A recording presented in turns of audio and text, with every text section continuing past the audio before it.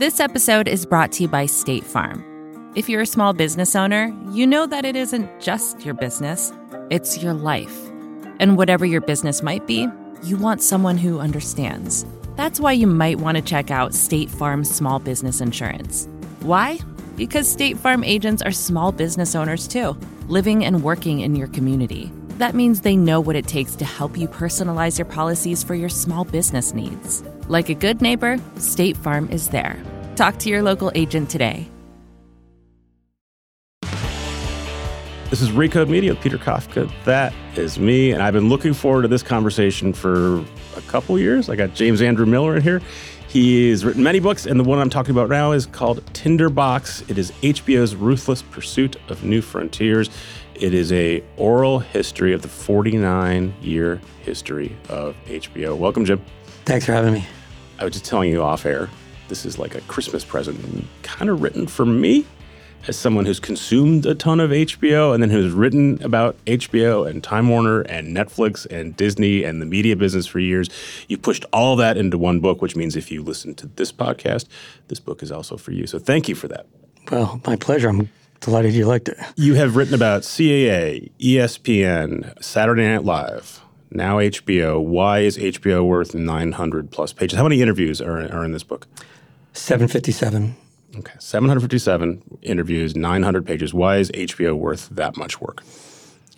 Well, I mean, look, I think it's a cultural force. It's a media force. Its history has been chock full of impactful moments and events that have further shaped the industry. And much like SNL and ESPN and CA, it started in the 1970s from the most humble of origins with very, very low expectations.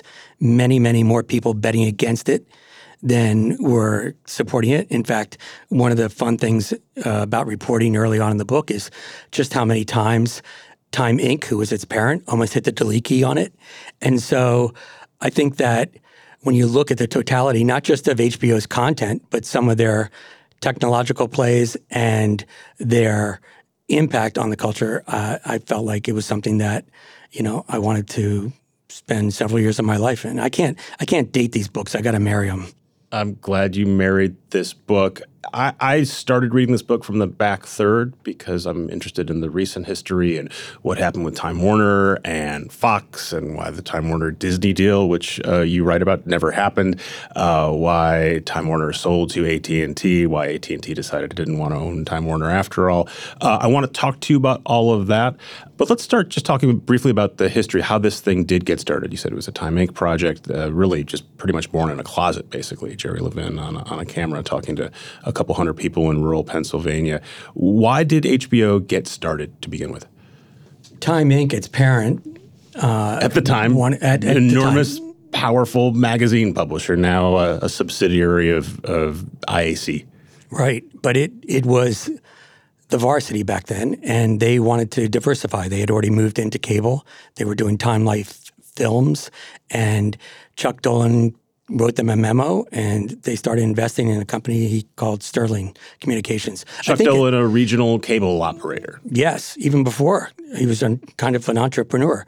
But I think it's instructive to point out, and I think sometimes even people at HBO don't realize this, that HBO was never on its own. You have never been able to buy a stock called HBO. And as a result, all these machinations, first with Time Inc., then Time Inc. and Warner merge, then Time Warner and AOL merge, then Time Warner, AOL, they finally divest of AOL, they have Time Warner, I know you know this very well, but then, AT&T and now Discovery Warner Brothers. That creates a whole set of other circumstances and other exigencies that people running HBO have to deal with. And sometimes it was a boon and sometimes it was a bane. Right, sometimes they're being sheltered from market forces. Sometimes they're fighting for their lives because they have to justify their existence. What was the initial thesis and premise of HBO back when there are 3 television networks, broadcast, free to air? What is the point of selling something via cable TV? Uncensored movies without commercials and live sport events. For the first 15 years, maybe even 20 years of HBO's existence, particularly under Michael Fuchs, the main thread was to make sure that they were doing things that the networks didn't do. Boobs. And this is important to me as a teenager in the beginning, not the beginning of HBO, but like 80s HBO, place for boobs and boxing. Sex, violence, cursing. George Carlin comes on and does his, incredibly important concert with the 7 words you can't say on television. Violence. The networks had kind of kicked boxing to the curb. It's on in the afternoons. So HBO is able to seduce promoters by saying, we're going to put you on prime time. And not to mention no commercials. And so its value proposition early on was pretty clear. And the problem was that they didn't have any money for programming, original programming. And then all of a sudden this thing called the VCR comes along and people can go to Blockbuster and get their own movies uncut and watch it when they want to watch. And so there was a significant paradigm shift in terms of getting into original programming in a deeper and more meaningful way. It's really interesting because, again, the last third of the book, Netflix figures prominently in sort of what happens to HBO and Time Warner, and they're trying to figure out responses to it. And Netflix is almost a character in the book. But there's echoes of it. As I'm reading it, there are lots of plot lines that then remind me of there's a lot of resonance with Netflix. So one of them you just mentioned. I'll back up. So one thing that HBO does relatively early on is starts spending a lot of money to buy movie rights, which disrupts Hollywood. And there's even, I think, a Time magazine cover about HBO saying they're disrupting Hollywood. Through New York Magazine. It was a New York Magazine. Okay, the New York Times Magazine. I'm sorry. Yeah, they are throwing money around in Hollywood and disrupting the way the studios are used to doing business. Right. So if you follow Netflix at all, that will sound familiar. And then later on, as you just mentioned, the idea that movies are central to HBO becomes less important when you can go to Blockbuster and get any movie you want. So that pushes them into original programming. Again, if you pay attention to what Netflix has been doing for the last 10 years, that will also sound familiar. I assume that struck a chord with you as you were writing all this stuff. Absolutely. And in fact, one of the things that I had to also report along the way is that the courts wound up being incredibly important. There were 2 big court cases that enabled HBO to continue the way it did because the studios figured out what HBO is doing and they were pissed off. And so they started their own alternative paid network called Premiere. This is going to be their Hulu, right? If you're a student of modern digital history. I mean, it's like Exhibit A of Monopoly. And HBO was able to fight that back in court. We want to stop selling our stuff to HBO because they're undermining our business. We're going to have our own HBO. Or if we're going to have an HBO, we should own it. Exactly. And so that was the Premiere case. They beat that. Then there was a famous Betamax case that was also wind at HBO's back. And as a result, you start to see that the company is, there were times when the company was in tremendous financial difficulty by their standards back then, Time Inc., because Time Inc. wasn't used to losing money. I actually added it up and went back and kind of put together a little Excel spreadsheet, and the company only lost $14 million. That sounds like nothing to us now. But there was one year where they lost $3 million, and basically Jerry Levin, who was running the company at that time, was told, if you don't get to 20,000 subscribers by July, we're gonna cancel this. And there was some financial engineering to make that happen. Oh, don't bet against Jerry Levin back then, because he's giving away free turkeys and he's not reporting cancellations. I mean, without that kind of like double maneuver, HBO's basically canceled. You're not being metaphorical about the turkeys. They're giving away free turkeys to induce people to get subscribe. HBO. Oh, yeah. No. Yes. And in fact, that is how small this operation was.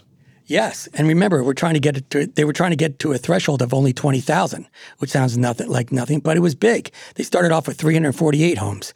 And so I think without those turkeys and without those, kind of like negligent cancellation reports, it doesn't exist. Where does HBO first turn the corner to being a significant business and cultural force? What year is that for you?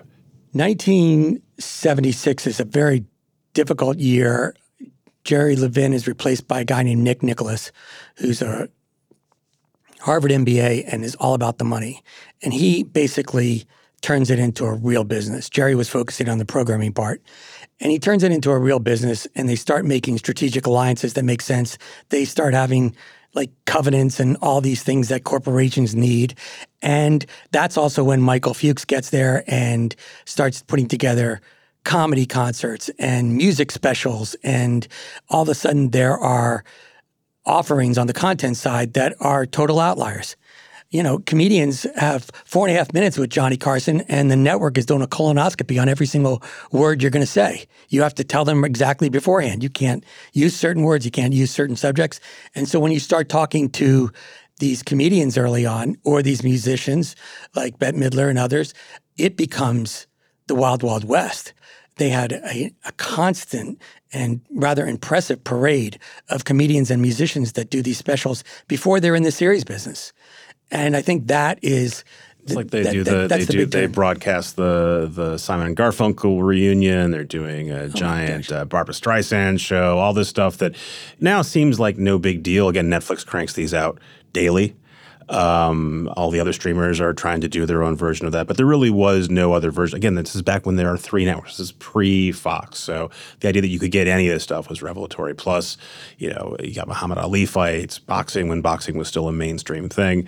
All of that was new, and then I remember encountering them in the 80s, and that was a place where you could see Porky's and ninja movies. When did they make that shift into we're going to start making original content that's meaningful and is a series?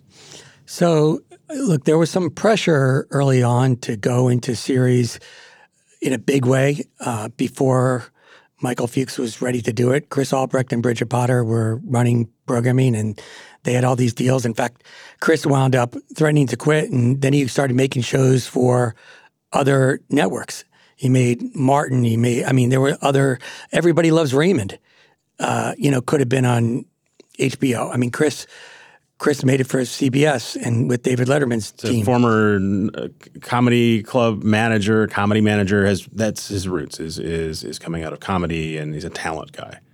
He is a talent guy, and it turns out that that's not a cliche, and it's not to be overblown, because there are people that come to work at HBO, particularly before it has a real track record, because they trust Chris. And these are people like Tom Fontana, who did Oz for them. Michael Fuchs brought in Gary Shandling through Brad Gray, and Larry Sanders was obviously a very, very important show. And important show, probably not in terms of money or viewership, but sort of for the creative community, right? Yeah, that's such a great point. And I appreciate you bringing that up, because HBO decided to determine and define success for itself on totally different grounds. They didn't need a huge rating. First of all, there were no real ratings to speak of. They could declare something a success. And what they wanted, and what Larry Sanders did, was it showed the Hollywood community, this is a friendly place. I mean, you can make cool stuff here. You can make stuff you literally cannot make somewhere else. Gary turned in an episode once that was 20 minutes long. He once called up Fuchs and said, I need to take a year off. I mean, it's like, you can't do that at a network. And so as a result, I think those relationships become very, very important. And HBO makes a point of saying, we're not going to be over your shoulder giving thousands of notes and telling you what should be and what shouldn't be. And for the most part, for the next 10, 15 years, they do that. I mean, there are moments and there are episodes where, the network wants something or whatever. But by and large, that was really something that was very special for HBO to do. So again, we're going to spend a lot of time talking about business. You do spend a lot of time in this book talking about individual shows, the stories of how some of these shows are made, stories of shows that didn't get to HBO or were considered failures. You spend a lot of time on Gary Shandling and the Larry Sanders Show, a ton of time on The Sopranos and Sex and the City. And I'm assuming that's because you think those are sort of the most important those and Game of Thrones are the most important shows on HBO, and the Sex and the City, Sopranos era was sort of strikes me as when HBO was most important, right? It's the internet's around, but no one's streaming anything. If you there's cable, but it's still pretty limited. The idea of prestige TV doesn't exist anywhere but HBO. and Sunday nights on HBO become a thing that everyone in America, or lots of people in America, are watching. Yeah, I mean, look, I mean, some of those choices are fairly obvious, but within a very short period of time, HBO puts on Sex and the City, The Sopranos, and Curb Your Enthusiasm. Well, you know, that trifecta elevates you in myriad ways. Particularly now, HBO is starting to clean up with the awards. So they're beating the networks at the Emmys. They finally get to the Emmys after suffering through the Cable Ace Awards. And they start winning tons of awards for movies. Then they have these 3 very, very visible shows. And what that leads to is an era where you have 6 Feet Under and The Wire and all these shows. Now, sometimes when the Lord wants to punish you, he answers your prayers, because it's a lot easier when expectations are low and you're like the little engine that could, and you're putting on these shows and everybody's like, oh my gosh, this is amazing. Look at what's going on. What's the next Sopranos? What's the next Sex and the City? Right. And also, I take some time to talk about certain individuals at HBO, inside HBO, particularly Carolyn Strauss. They're the same person in 1997, before any of those shows go on the air. But yet, when you have a history of big hits, then all of a sudden people are, you know, if you keep somebody waiting for 15 minutes in the waiting room in 1997, you're just running late. If you keep somebody waiting in the waiting room for 15 minutes after these shows have been on the air, it's like, oh yeah, they're arrogant. Oh yeah, they think they're a big deal. And so as a result, you know, there's all these psychological repercussions that happen within this ecosystem with agents and suppliers and managers and stars even, and it gets a little difficult to manage. And not to mention the fact that it's almost impossible in the world of programming to, you know, be like nailing, you know, a complicated dive with a perfect 10 every time. So, you know, what happens when you have a John from Cincinnati that follows The Sopranos? And which I think most people listening to this podcast will what is that? Right. But at the time, that was supposed to be their big follow-up show. That was the show that they decided to air after the finale, after The Sopranos. And it was, by all, well, I mean, it's a failed show. They thought it was going to be great. It was a failed show. It was a miserable experience. And it was an important lesson for HBO with how to deal with failure when you're that visible. So, like I said, Netflix is a major character in this book. I don't think, did you interview anyone from Netflix? I don't think so, right? No. Yeah, so they're referenced. And I think the first time they show up in the book is 2005, 2006. 2005. There is a discussion about, you tell me. So there's a big meeting in 2005, and I don't think you can overestimate the impact that it had inside HBO, because it's at a moment where HBO is like literally staring at the proverbial fork in the road vis-a-vis direct-to-consumer and the way that the whole technology of its business is changing. Let's stop here and pause. So up until just a couple years ago, if you wanted to get HBO, you needed a cable TV subscription, and you paid for HBO by paying the cable TV operator. You never paid HBO directly. There was always they were in the wholesale business. And as a result, HBO didn't know who you were. They didn't know, you know, when you go on Amazon, you order a book, they're going to give you 10 other suggestions. HBO couldn't do that. They didn't even have your address. Okay? They had no idea who you were because the cable operators had it, and the cable operators weren't letting go of it. And the cable operators are the ones who marketed it. Those are the ones, and you had to have cable. You had to have a bundle of cable and then get HBO on top of that. And have the cable operators come and install it and service it. So they were at that mercy. I mean, look, it worked out for both of them for a lot of the time. And Netflix in 2005 is a direct-to-consumer. Really, they are streaming, but it's really a DVD by mail business. Yeah, it's your red envelopes. And some people, not many, as you well know, were able to look down the road, but others didn't. And so in 2005, in this meeting, there's two things going on. One is, let's go direct to consumer. Let's make our own. There's two sides of HBO at this meeting. Two fundamentally different approaches to the future. Chris Albrecht has a technology team out west of his own people, and they are saying, we got to go direct to consumer. We can see the future. We can't be at the mercy of the cable operators anymore. We have to go basically direct to consumer. And the second part of it is, let's buy Netflix, because they are going to be doing things that we can't. And that will be a further way to distinguish ourselves protect ourselves from them in the future and distinguish ourselves in the marketplace. The powers that be in New York are terrified of this.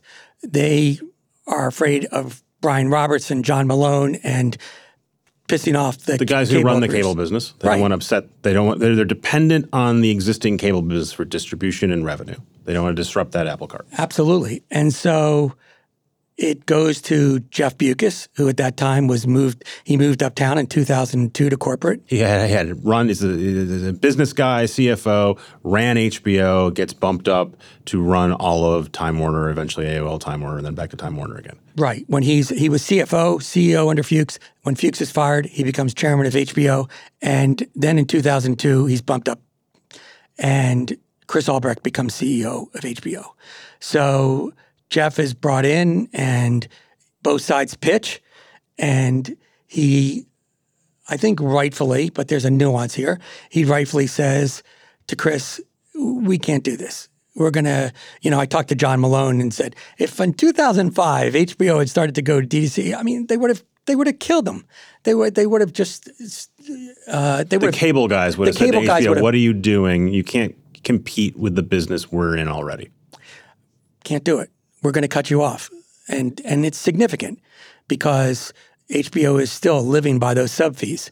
So what Jeff Bewkes does at that point is he says, it's too early and we can't do it.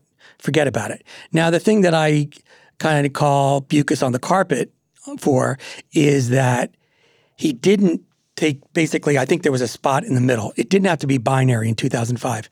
What I think they needed to do was really establish a rock-hard technology team that would be developing options going forward, particularly even joint ventures with the cable operators, co-opt them, make sure that they see that there's a possibility. Eventually, they'll get to TV everywhere and some other futile attempts to, kind of work on something with the cable operators, but it doesn't go well. So the alternative history, by the way, where HBO Time Warner buys Netflix in 2005, 2006, doesn't mean that HBO Time Warner is now Netflix, right?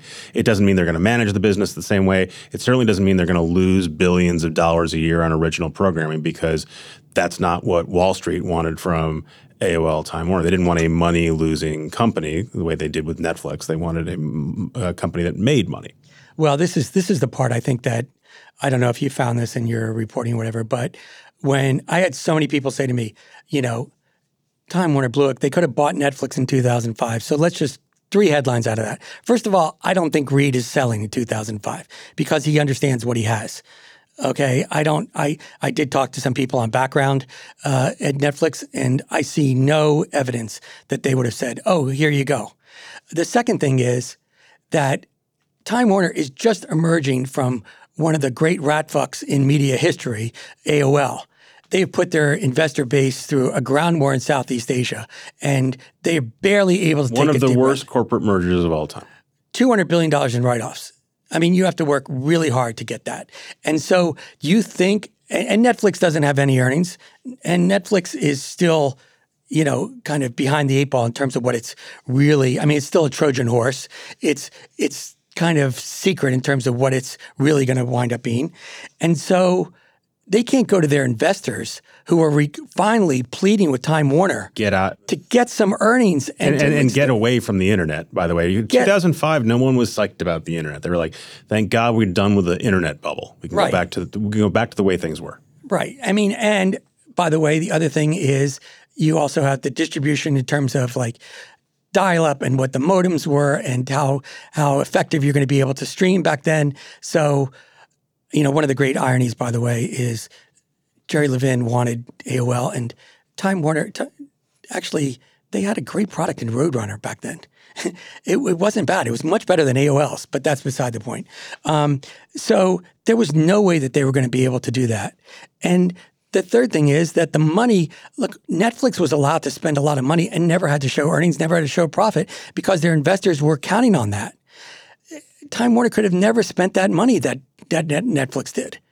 And so as a result, that is the argument that I find a little bit intellectually lazy, although I admire the people like there's a great guy named John Penny who in 2005 was saying, the sky is falling, the sky is falling. It's just that it was too early. I have other questions for you. I want to take a quick break so we can hear from sponsors. We'll be right back. This episode is brought to you by State Farm. You've heard it before. Like a good neighbor, State Farm is there. But it's more than just a tagline, because State Farm agents are small business owners themselves who live and work in your community.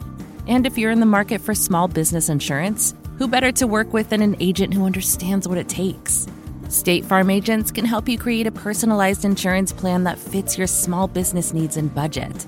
Talk to your local State Farm agent today about small business insurance. Like a good neighbor, State Farm is there. And we're back. I want to get to a little bit more recent history, starting with Rupert Murdoch trying to buy Time Warner in 2014. Jeff Bewkes says no. Everyone assumes that Murdoch's going to win and win that eventually is buy Time Warner anyway. How did Jeff Bewkes fend off Rupert Murdoch? Well, first of all, he was able to figure out relatively early that Murdoch was counting on a lot of Time Warner stock to even be able to pull off the finance the deal. And he had support of his board. He also got a rule change where they didn't have to go to the shareholders directly, which was a big part of, could have been a big part of Murdoch's campaign to appeal to shareholders. And basically outmaneuvered him. The thing that happens, though, is they defeat the deal, so Murdoch can't take them over, and the board takes a deep breath and says, oh, great. And then Bewkes looks at the board and says, no, we're not out of the woods yet. This is going to be a problem because too many people are going to want us. We're too vulnerable. We're in play now. We are basically, I'm telling you right now, we are in play. This is one of the most interesting things. You've got, I think 2014, and you've talked a lot to Jeff Bewkes here, and to me it's one of the revelations of the book is just getting to hear from Jeff Bewkes without a PR filter over him about how he saw things, why he did what he did. He's a financial engineer, so that if you're into that stuff, there's a lot of detail. But in 2014, he's saying, we are going to have to sell this company or merge with someone. It's going to have to be a big tech company, most likely. He goes to Apple and tries to do a deal. Why is he basically waving the flag back Well, then? he's a much more subtle guy, and he's got legal restrictions, right? He can't just all of a sudden turn into Willy Loman and, put the company on Craigslist at the time. So it's a very— But why does he decide? Why does he know that the company cannot? At the time, Time Warner, enormously powerful company, HBO, the thing that everybody wants. Why can't they go it alone? In part because of the bundle. And you can't talk about Time Warner basically after 2012 even without talking about the bundle. And you got a company here who's got between the Turner revenues and the profits, they're enormous. HBO This is their basic cable networks, right. TNT, TBS. They are ad-supported. And HBO is a crown jewel, but Turner's supplying 50% here. And you have a problem, which is that the streaming universe is basically turning its back on the ad-supported universe, right? Linear television. And so they have two choices, basically. Build their own streaming universe, which, again, we just talked about, which some of the reasons in 2005 are still around in 2014. In fact, it's even more expensive to do that, to build it on your own. Or you try and somehow find a partner that will give you air cover with the cable operators you still need, but allow you to do this. By the way, he wasn't the only one to go, oh, the bundle is collapsing. Anybody who was remotely interested in media and tech said, oh, the cable TV bundle is on its way out. We saw what happened. We saw how digital disrupted music, digital disrupted newspapers. It's happening, it's happening, it's happening. And I remember every quarter, Bewkes would get on a conference call for earnings and say, there's no cord cutting, and we don't need to sell HBO online. Everything's fine. But behind the scenes, he's saying we need to find a digital partner. But by the way, someplace that I kind of know that's not doing that also is Disney with ESPN. ESPN's in 100 million homes around 2011, 2012. I mean, what's it in now, 73? I mean, the bundle was an incredible problem. ESPN and Disney had always been worried about a la carte, as they called it, and they fought very hard, and they had great lobbyists defeating a la carte on the Hill. But the truth is, it was a problem. I mean, this is why I always believe that Time Warner should have merged with Disney, and they could have spun off Turner Networks and ESPN. That was the real play. I think it was a mistake. Look, Bob Iger has had an incredible run as one of the most impressive media executives of all time. But jerky Harvard MBAs like me and who get to play Monday morning quarterback can sit here and say, oh, well, you know what? I think you should have merged with Time Warner instead of Fox. But I do believe it. So how does Time Warner sell itself to AT&T? And then this is the gazillion-dollar question for me, and I think it's going to come in part 2 of your book that you'll probably release in paperback. How does AT&T decide we shouldn't have bought Time Warner, let's sell it off? Yeah, so first of all, remember something. When you're talking about numbers this big, it's not a long list. You got Verizon, you got AT&T, Apple, Disney. There's just, I mean, there's really not a lot, right? And so the thing that's interesting is, let me answer your question this way. Let's take 2 parallel situations. Apple, Tim Cook's got a ton of money. Eddie Q loves content. Eddie Q is very close with Bukis, Olaf, Plepler, whatever, knows the HBO ecosystem. And so that's scenario A. Scenario B is AT&T. What Tim Cook decides is— And to be clear, they had a conversation. They had multiple conversations about Apple and Time Warner doing some kind of acquisition or a joint venture or a bundle. They have a bunch of different discussions. Right. I mean, it's important, and I go into detail in the book to talk about who that is, because I don't want to give the impression that Tim Cook and Jeff Bukis were having the conversations that Randall Stevenson at AT&T and Jeff Bukis were having. But nevertheless, what happens is Tim Cook looks at his company and says, look, we could throw our product line on a table. We do certain things, and we like to do them really well. And our investor base counts on us doing that very well. They want us to be in the iPhone business. They want us to be who we are right now. And we're not going to make, an audacious, hubristic leap, let's say, into vertical integration. That's column A. Column B is John Stankey, who is fearless at the time. He's the deal guy at the time at AT&T. And Randall Stevenson, who's still chairman. It's important to point out, right? This gets done on Randall's watch, even though there's a 17-month delay from DOJ. And John Stankey decides just the opposite, which is we're really smart. We want to be in the content business. We have all these pipelines. We can do this. We are going to vertically integrate. And so as a result, when Jeff talks to Randall and then later to John, you have a much more receptive audience. And in fact— You also have Apple is still a growth company year after year, cranking out iPhone after iPhone. People continue to buy them. AT&T is a slow to no growth company. They have $16 billion that they have to devote to their dividend. I mean, that's a lot of cash. But the point is the phone business is not going to grow at a clip at that point. They're like, we need a new thing to put this money to work. We need another business. Let's go buy this content. Right. And we also need something that's going to help us with DirecTV and other things that we picked up, and all of a sudden getting content in your phones. I mean, in some ways, if you were to listen to John Stankey or Randall Stevenson back then, I mean, there were some naysayers, but you can understand why they're thinking what they're thinking. Now, whether or not it was hubristic or not is beside the point. But the point is that Jeff has basically run the gamut. Verizon says no, Apple says no, Disney says no, and people didn't realize how vulnerable the company was going to be then if they didn't find someone. And meanwhile, by the way, we're going all over the place, but he has been Jeff Bukis has been stripping down Time Warner in part to make it a better acquisition. He has gotten rid of AOL. He's gotten rid of the music company. He's got rid of the publishing company. He gets rid of the cable company. So eventually it's just this content company, which makes it that much more appealing to an acquirer. Right. I think he also, look, some of these things, getting rid of AOL, that isn't about finding a partner or a buyer later on. That's about like, moving out of 3 Mile Island. I mean, it's a toxic waste dump, and thank God they could get rid of it. But I think that in terms of paring down the company, I think that's part of it. But also, he was looking at businesses that are going to be driving earnings. I mean, it's so hard to judge a CEO, right? Because some people think, oh my gosh, Bewkes just sold the company.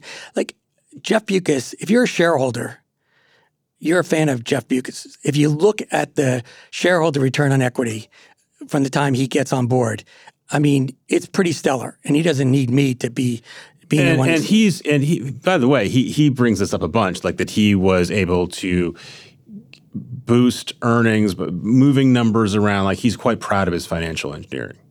Yeah. At the end of the day, because HBO doesn't really grow after a certain point. It sort of hits 38, 39, 40 million subs. It sort of stays there for pretty much forever. The AT&T guys when they talked about HBO, they were like, they need us. They're still in the 30s. I mean, where's the growth? It's nice to have, big parties and everything else, but where's the growth? And so I think that Jeff does a lot of financial engineering. Sometimes the board doesn't even believe him. I mean, he gets in front of the board at an early point in his career before he even gets to be chairman. When he's still uptown as CEO, he says, we're going to increase earnings by X%. And everybody is laughing at him. And Ted Turner's in the room and starts pointing at him and laughing and goes, that guy wants all of our jobs. It's like, and little did Turner know that Jeff was saying that in advance because he didn't want Turner to get the credit. He wanted the credit, for the company, not for Turner. And so that was a chess move in and of itself. But I think that, look, did it make it easier to sell the company without any of those entities attached? Absolutely. Did he care about losing Time Inc., magazines or something? No. And by the way, was he right? Yes. Yeah. Again, by the way, he'd say, I can't imagine Time Warner without Time Inc., but of course he could. AT&T buys the company. Then they get sued by the Trump administration, and they're in court for a couple years. Then they finally have the thing free and clear. And not much longer after that, they decide, nope, we're going to sell this thing off.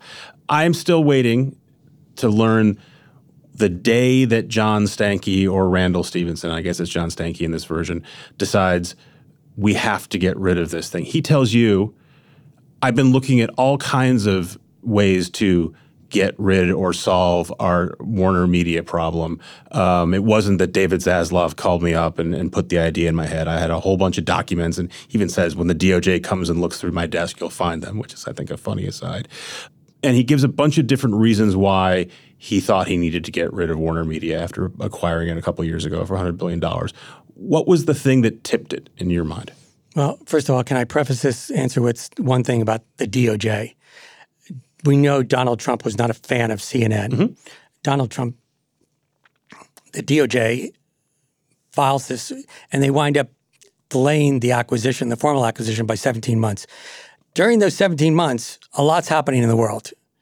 And so to answer your question, I think during those 17 months, if we were to give John Stankey sodium pentothal, he's starting to get a little worried because Disney Plus and all these things are starting to accelerate. We're already behind in the streaming wars, and Disney's doing much better than we imagined. Netflix is on fire.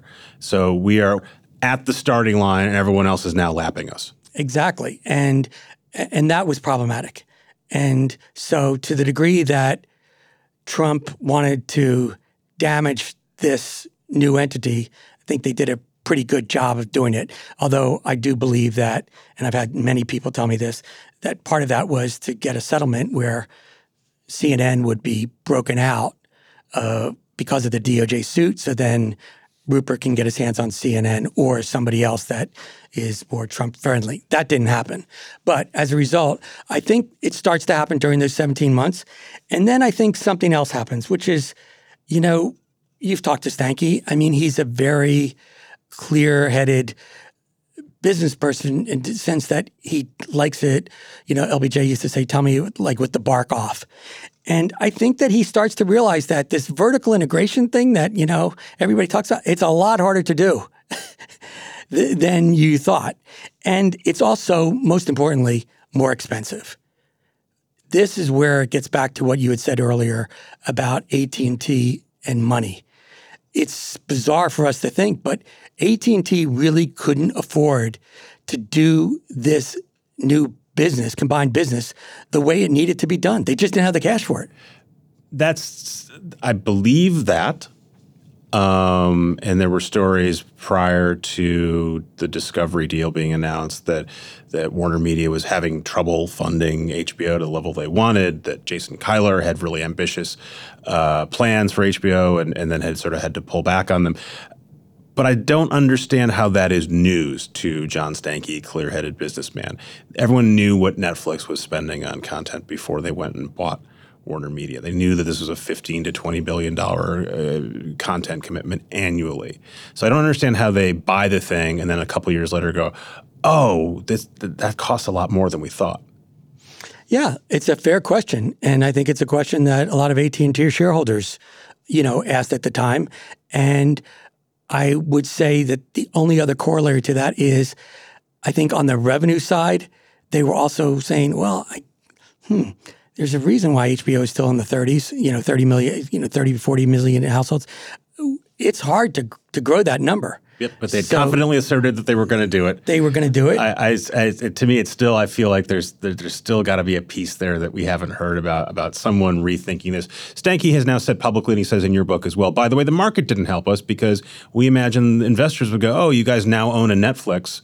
We're going to give you a Netflix-like share price, and they didn't go for it. So we bought this thing hoping that we would transform our company's valuation, and that didn't happen either. I think it's so funny. It's why you it's why you dig the way you do as a reporter. But you're looking at three pretty big headlines, Peter. Sometimes a cigar is just a cigar.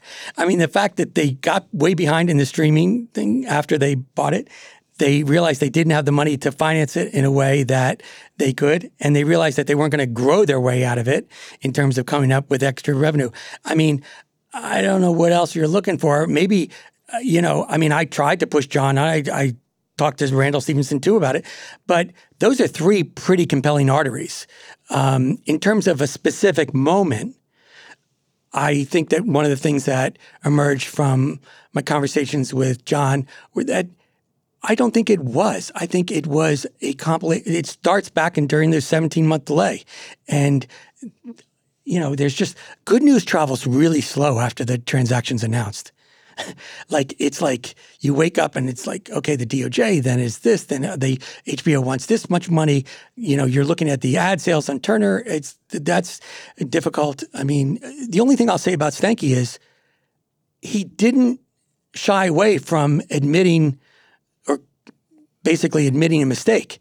He then becomes receptive. I'm not sure whether Comcast was having conversations at that time, but that is part of the story that I've heard, right, is that Comcast wanted to buy Warner Media but couldn't because they're tied up regulatory. They couldn't do the deal quickly enough, and that Discovery could. That's a DOJ nightmare.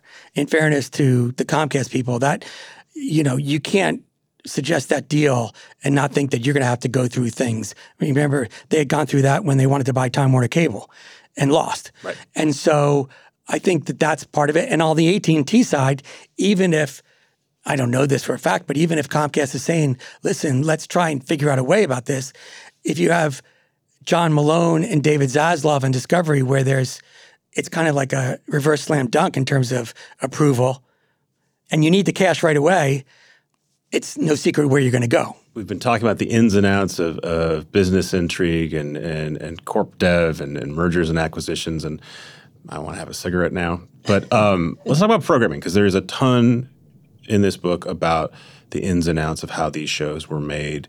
You spend a ton of time on The Sopranos, Sex and the City, Game of Thrones, more time than I would have expected on shows like Entourage. What is your favorite yarn from behind the scenes from the HBO shows we all love?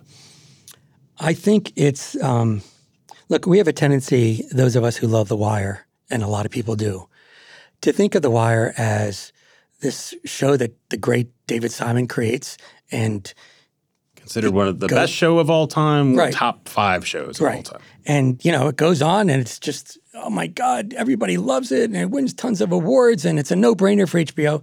Well, it turns out It wasn't a ratings killer. It didn't win many awards.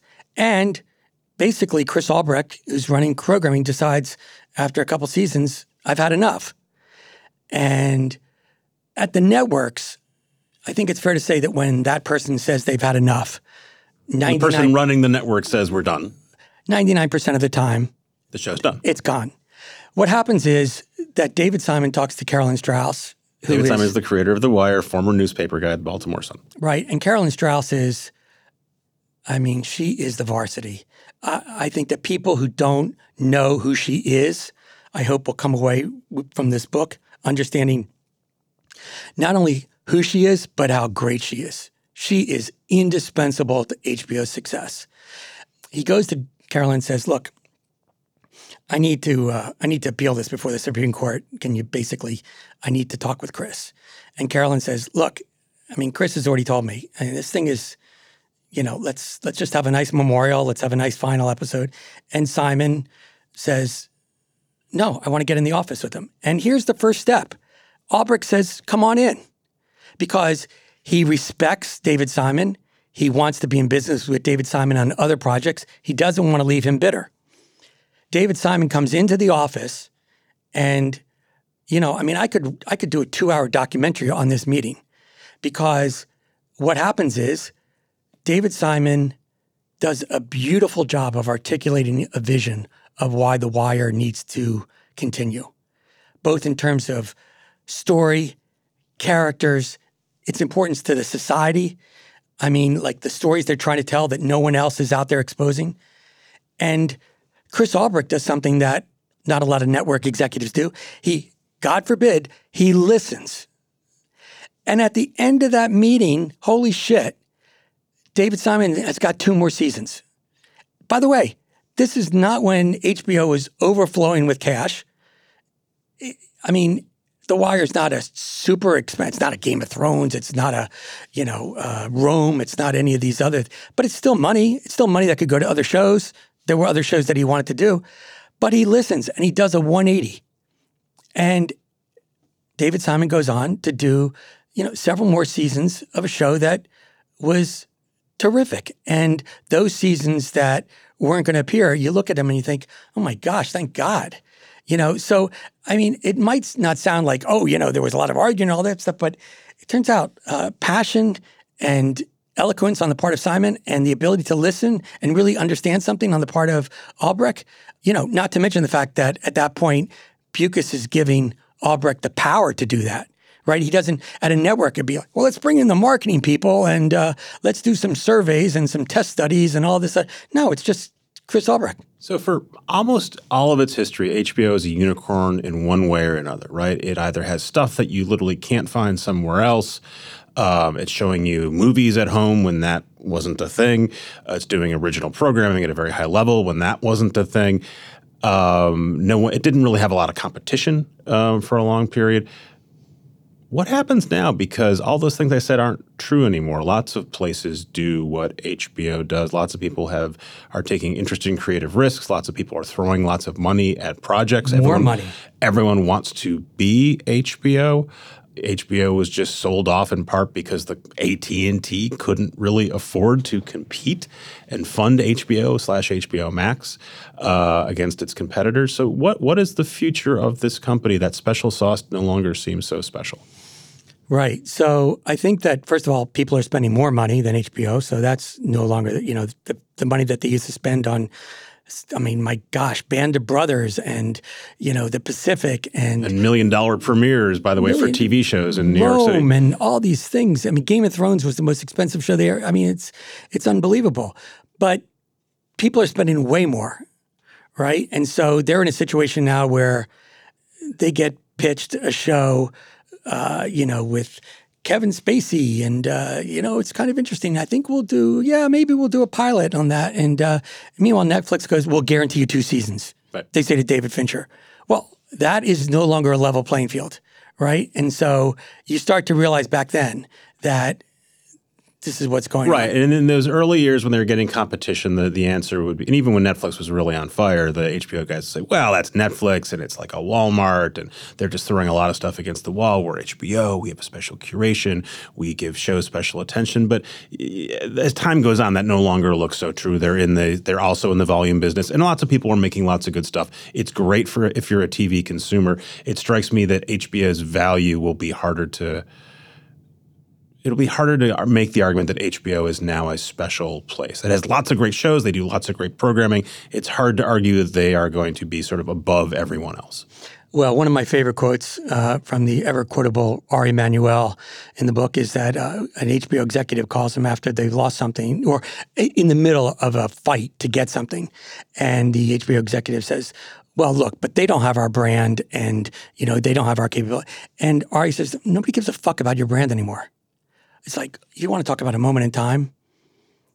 If that's what's going on in the ecosystem, then, that's a big deal, right? And so as a result, you start to realize that HBO it doesn't have any of the wind at its back that it used to have, right? And so, and particularly since, look, people made a big deal with me about talking about the fact that HBO could have had The Crown. HBO could have had Breaking Bad. HBO could have had Mad Men. Mad Men was written by Matthew Weiner, who worked on The Sopranos. David Chase literally delivered the pilot to Mad Men. Right. A lot of the stuff that built HBO's competitors came through HBO's doors at various times. Exactly. But, look, you can't bat 1,000. And I try and take each one of those situations by itself. Right. You go into great length to explain why Matthew Weiner, who created Mad Men and worked for David Chase, was never going to create a show at HBO because no one wanted to take resources away from David Chase because he was making The Sopranos, for instance. That was part of the reason, yes. Yeah. But my only point is— the other reason was that people didn't like Matthew Weiner. At the end of the day, the answer to your question is HBO does not have any kind of tailwind. It's not further ahead with other people catching up, obviously. And as a result, the big question is, David Zaslav has made it clear that he is going to be very involved in the company. And what's his game plan for HBO? Is it different than what Stanky's was? Is he going to be able to give them the money that they feel like they need to compete? What's their appetite going to be? How are they going to differentiate themselves in the marketplace? There are no givens for HBO right now. It's a very interesting time. I think that the next 2 to 3 years of HBO will determine the next decade of HBO. It's that perilous. I also believe that there's a larger Uber question, which is Discovery Warner Brothers going to be enough for HBO? I joked around with David when I said, this is great news because this deal is happening so I can sneak it into the hardcover. And then by the time the paperback comes out, I'll be writing about who buys you guys. I don't think he thought it was that funny, but there's a possibility that that's exactly the case. I mean, the deal is that Warner Brothers Discovery deal, assuming it gets approved, is structured to make it easier for them to then go around and sell it to somebody else. And they don't have enough scale anyway. And presumably a big tech company. The big tech companies tell me we don't actually want to buy. By merging Discovery and Warner Media together, it actually makes it less attractive to us because we don't want to buy a bunch of Discovery cable channels. We want to buy HBO. Of course, that's what you would say if you were a potential buyer. You don't want to talk about how much you want to pay for it. But they do have a scale problem. Mm-hmm. And so the idea of them going it alone for the next 5 or 10 years is, I think, somewhat prohibitive. You built this career doing these doorstop-size books, years of your life, hundreds and hundreds of interviews. Ever think, man, I wish I could just skip half this stuff and just write the story the way I want to write it, and I don't have to go interview 700 people. I could interview half of them. I could tell a more discrete story that has a beginning, middle, end. Look, it would have taken me half as long. I think that By the way, there is a competitor. You have the folks from the New York Times and Business Week are producing their own HBO book that'll come out, I guess, sometime next year. You guys are sort of racing neck and neck to put this thing out. Godspeed to them. But, the truth is that it would have been a lot easier. It would have been a lot faster to just write it. I been writing my whole life, it would have been, it would have been a lot easier. I guess the thing that I try and do with these books, though, is my favorite thing to do is to listen to people talk about their careers and their lives and dig sometimes to get answers that haven't been told before. And as a result, it's a particular kind of book. And I don't know if it's for everybody, but I think that the value proposition is instead of me writing and characterizing certain things, you get to hear from these people directly. And by the way— Sometimes I want you to say, this guy is full of shit. This guy said this, but he's wrong, because that's not really what happened. Or this guy says this, but it's flattering to himself. And instead you lay it out and you sort of let the reader decide if this makes sense or not. Well, no, because there's a step before that. I do try and be Switzerland polemically. I mean, sometimes I can't help myself. But there's a big step before that, which is people— I did thousands and thousands of hours, and I actually had a 1,300-page draft.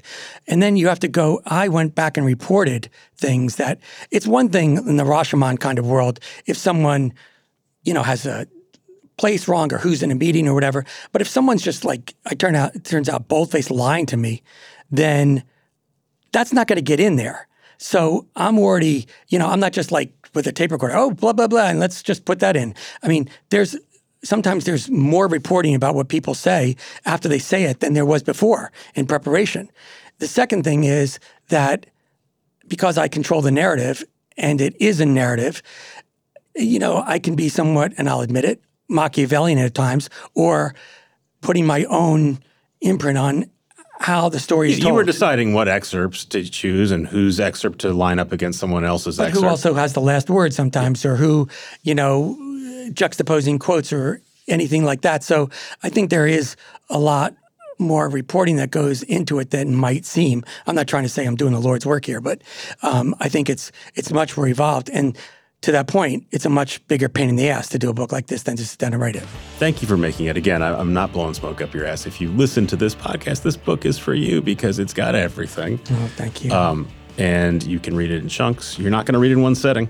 It's going to take a couple sittings to get through this. But you can also pick it up, and there are stories that I didn't know I was interested in that are fascinating here, especially the early stuff and how tenuous HBO was in its very early days.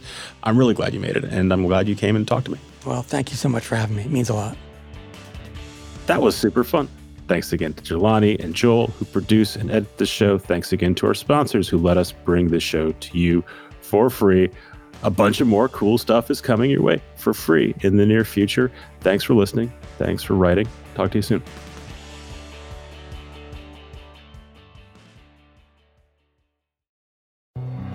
Hi, I'm Ben.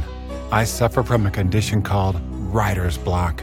It strikes when I'm at work. That's why I choose Canva Magic Write. It works fast, generating text in seconds, thanks to AI. Common side effects include increased productivity, compliments from coworkers, feelings of satisfaction. Now I can say bye-bye to writer's block.